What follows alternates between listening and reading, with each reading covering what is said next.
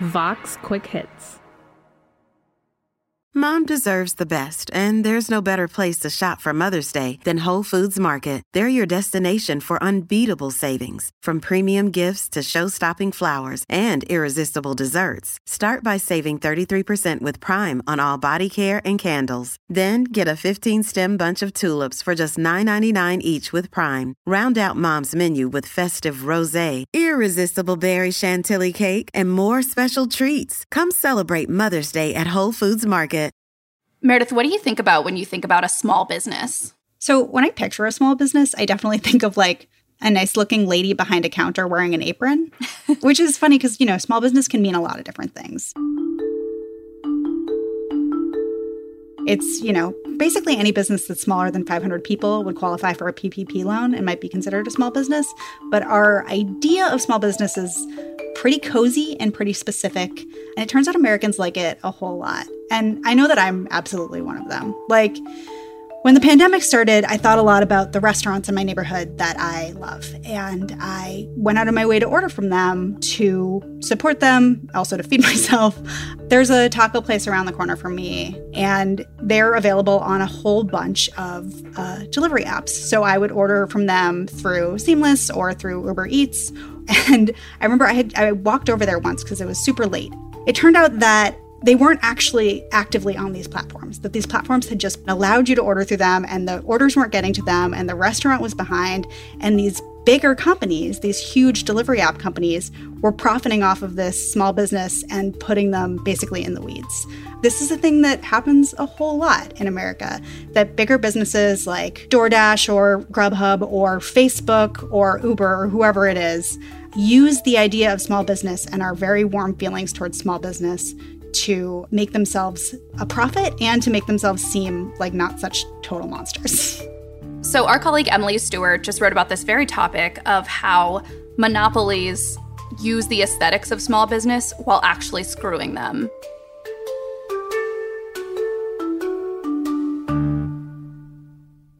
So major corporations love to tell consumers all the time about how they're actually good for their smaller competitors. What are some ways that they like to phrase that kind of sentiment?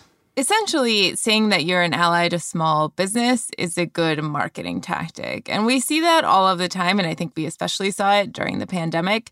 Big companies really wanted to let us know the ways that they were helping the little guy, whether it be Facebook, which would tell us they were giving millions of dollars to small businesses, were helping them reach customers during the pandemic. You have Uber and all of the restaurant delivery companies saying, you know, look, we are keeping these small restaurants alive.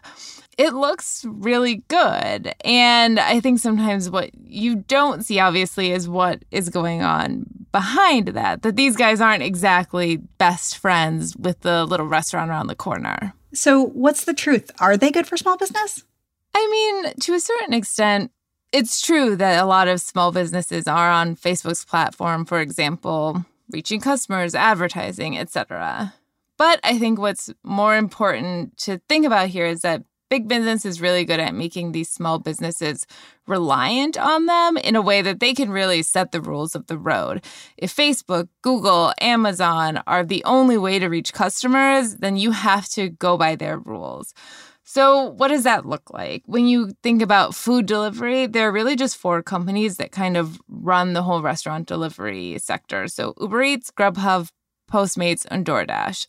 And so if you're a restaurant, you have to go through them. So whatever commissions they want to charge, you have to pay them. Whatever rules they want to make, you have to abide by them. And one expert I talked to for this story that I just wrote about this kind of described big businesses as almost like their own governments. They get to set their own taxes and tolls and make their own rules and regulations if you want to use them. So they're middlemen, but they're middlemen that there aren't other middlemen competing with them.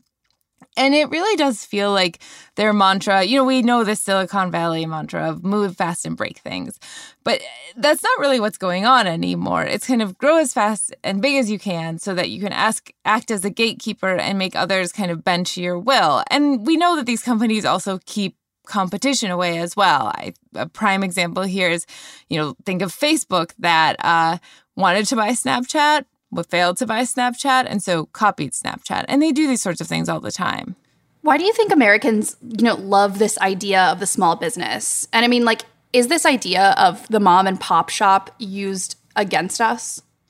It's really part of this sort of pull yourself up by your bootstraps mantra that we have in the United States. This American dream that if you're an entrepreneur, you can make it on your own. And one thing that I saw recently, which kind of blew my mind, was that there's this Gallup poll that showed that Americans have more institutional confidence in small business than they do the medical system, public schools, churches, and even the military. So, Americans love small business. But that is what makes it such a powerful political and economic tool. I think we've seen this play out quite a bit recently in some discussions around the minimum wage or unemployment. Now, this is not to say that small businesses necessarily want to pay a higher minimum wage, but the Business Roundtable came out against a $15 federal minimum wage, saying that it would hurt small business. The Business Roundtable does not represent small business. It represents the biggest companies in the country.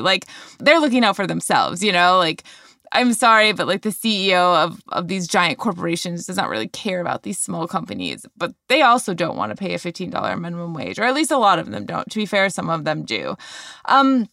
And you constantly see this stuff around environmental regulations or banking regulations. If you do this, it's going to hurt the little guy because the big guys can get around the corporate, or the big guys can get around the regulations, but the small guys can't. And it's the big companies that are saying this too.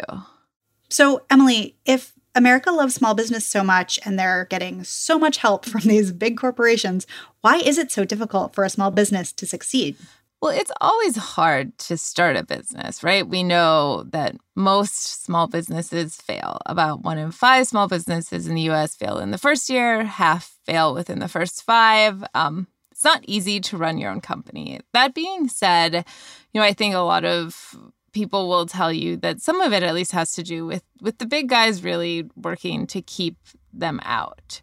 There's a lot of concentration across a lot of industries in the U.S., and it's in places where you think about it, where it's places where it's not. I think one prime example for me is that the cheerleading industry, for example, is really highly concentrated, which what? Why? But it's really everywhere.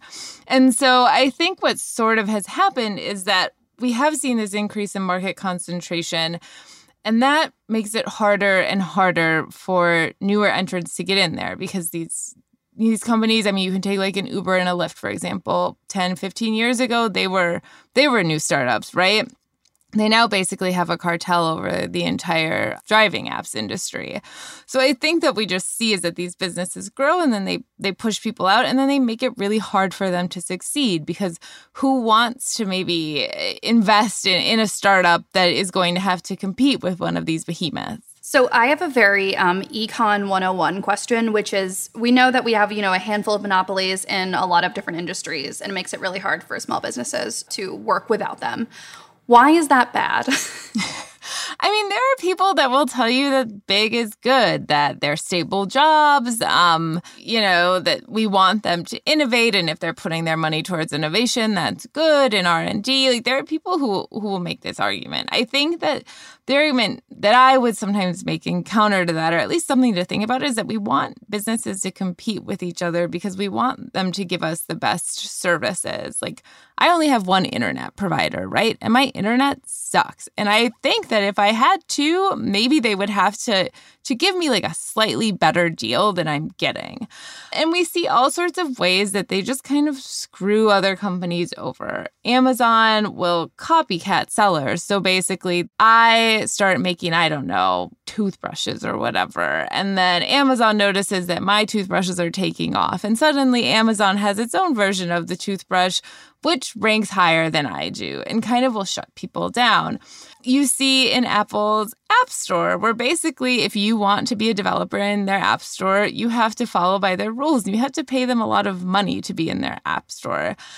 And so I think what we see is that we talk about this also from the consumer perspective, but it's not just from the consumer perspective. It's also their suppliers. It's also their workers. If you work in a town where one company owns all the hospitals, let's say, and you're a nurse, one company is deciding what sort of money you can make there. And so I think the problem isn't necessarily that big corporations themselves exist. And again, like they can provide lovely products and services, but it isn't good if they're keeping everyone else down and if they get to the point where they don't have to kind of try to innovate, to try to be better. And we see this, again, with Uber and Lyft. Now they're charging us a bunch of money for rides because they don't really have to compete with anybody else because they can't.